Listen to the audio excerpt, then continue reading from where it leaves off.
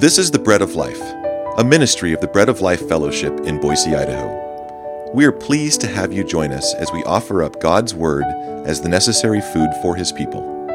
The Word of God finds its fullest expression in the person of Jesus Christ. May He be exalted before you today. Now, here is our speaker, Joel Van Hoogen. In order to prepare ourselves for the great suffering that we may experience in life, and God promises the Christian they will experience suffering, the best thing to do is to remember His story of His salvation. Remember that it was a sovereign act of God controlling history. Remember that it was a story of winners and losers, and you're one of the winners. Remember also that it is a story of something that God did all by Himself, by His own power. And remember that it's a story that gives testament to the fact that He loves you.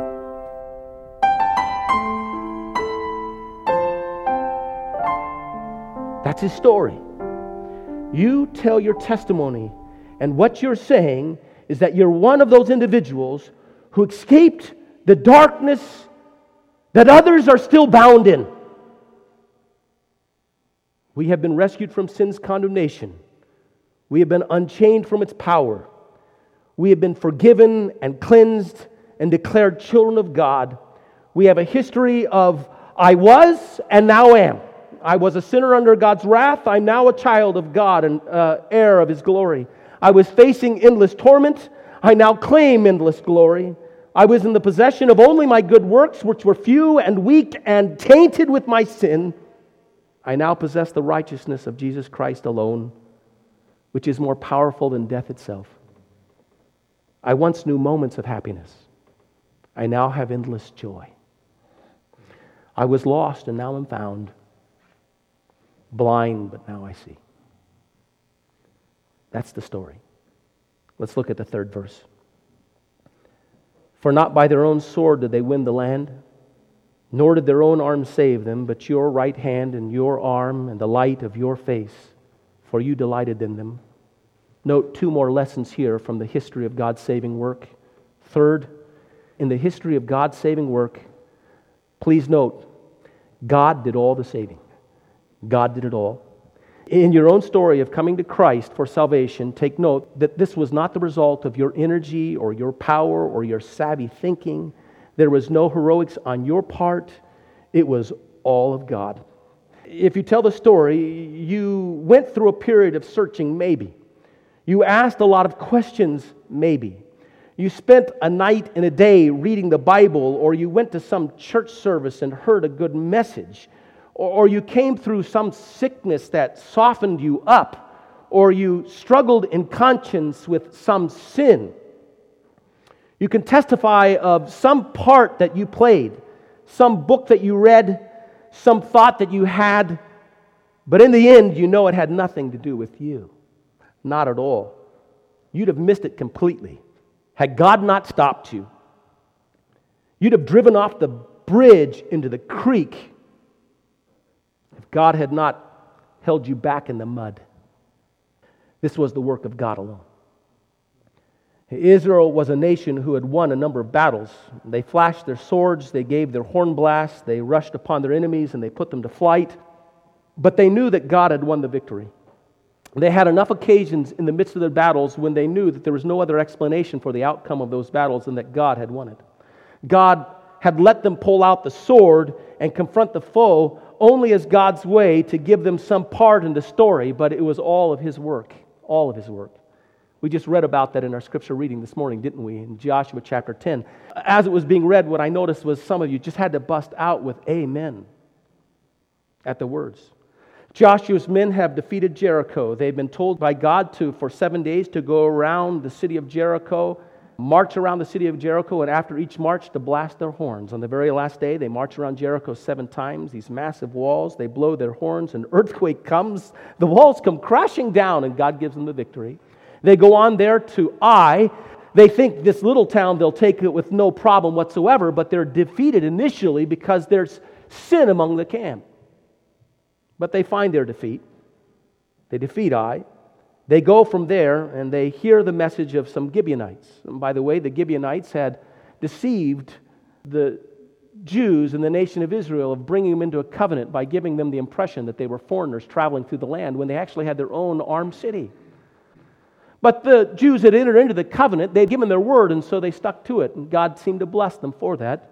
The Gibeonites cried because 5 kings in that region find that the Gibeonites have come into league with Israel, and they think, let's take the Gibeonites down first, they're the weakest link, and so they go after the Gibeonites. Joshua and his army go after these 5 kings and their armies. They attack them with the sword. The armies are put to flight, the armies of these 5 kings. They seem to be faster than the pursuing armies of the Israelites, and even though they're being destroyed, they seem to be getting away. The heavens open up.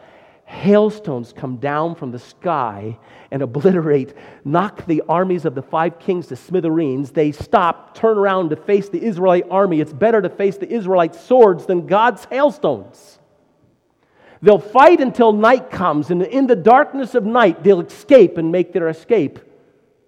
Joshua sees what's taking place, cries out, God, hold back the sun!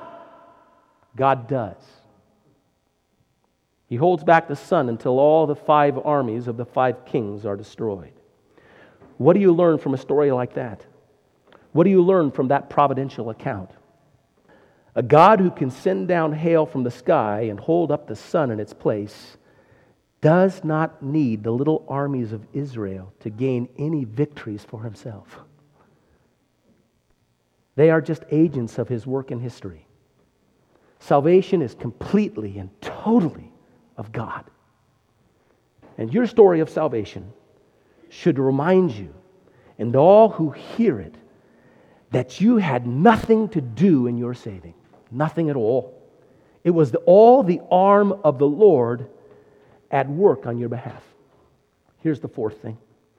Note here, there is one strange explanation for why God saved your fathers and why God saved you. For not by their own sword did they win the land, nor did their own arm save them, but your right hand and your arm and the light of your face, for you delighted in them. This may seem like a proud statement, but it seems to me to be the humblest option that I can find to give explanation for my salvation. I was not saved because of anything I did, not because of any excellence in my character and in my power of choosing. I was not saved because God figured out that I was going to pick Him, and so He decided that He liked me for being such a one who would pick Him. God didn't react to my choosing of Him by choosing me. No, there's only one humble explanation for my saving. It's this: God delighted in saving me. He lovingly selected me for Himself in the same way that He lovingly selected Israel. Not because it was great or noble or powerful or lovely. What does God say in Deuteronomy chapter 7, verses 6 and 7? He says, "The Lord your God has chosen you to be a people for His treasured possession out of all the peoples who are on the face of the earth. It was not because you were more in number than any other peoples that the Lord set His love on you and chose you, for you were the fewest of all peoples. But it is because the Lord loves you." In fact, God will remind Israel on other occasions, "You are a stiff-necked people." And why does He love them? Because. Because why? Because.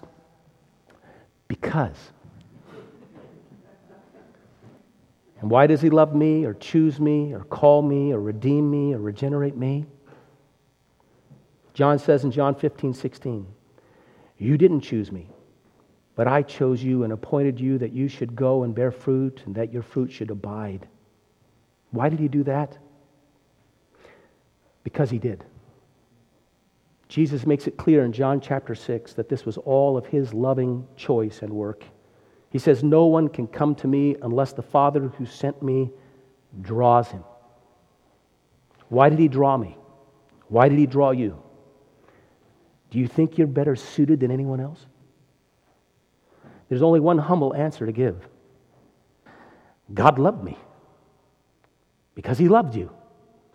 And love has reasons all its own that we will never fully fathom or understand. We rightly have the thought that we could have been born in another place, in another time, even to another family. Admit it, you've thought it before in your mind. It expresses itself in your conversation with other individuals or with yourself. God breathed spirit into the clay that became Adam, and He breathed spirit into the rib that became Eve, and He breathed your spirit into the zygote that became you. Our instinct tells us, our own instincts tell us that we could have landed in another space, in another place, but that God chose where we would rise, to whom we would be born.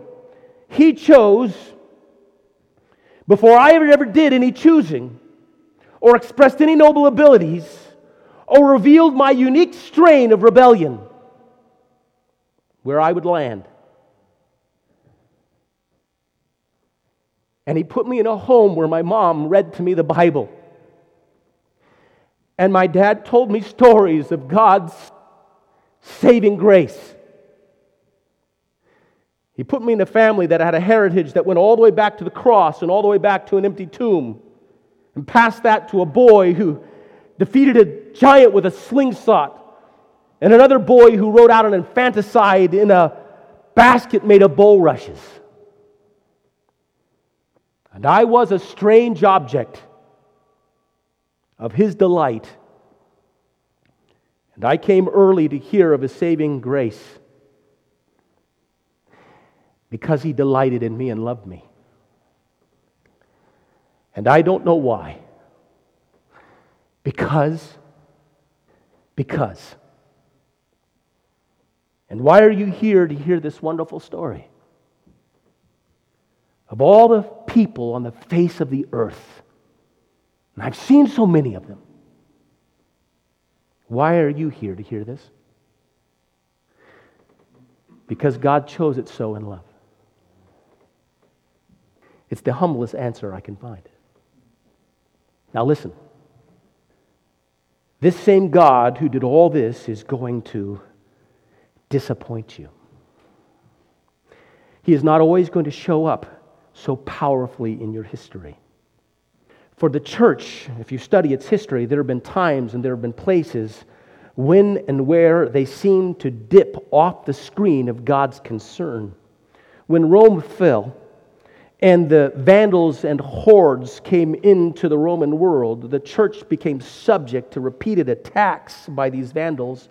And at that time, the church adopted a litany that it lifted up to God regularly in prayer. It was Psalm 44.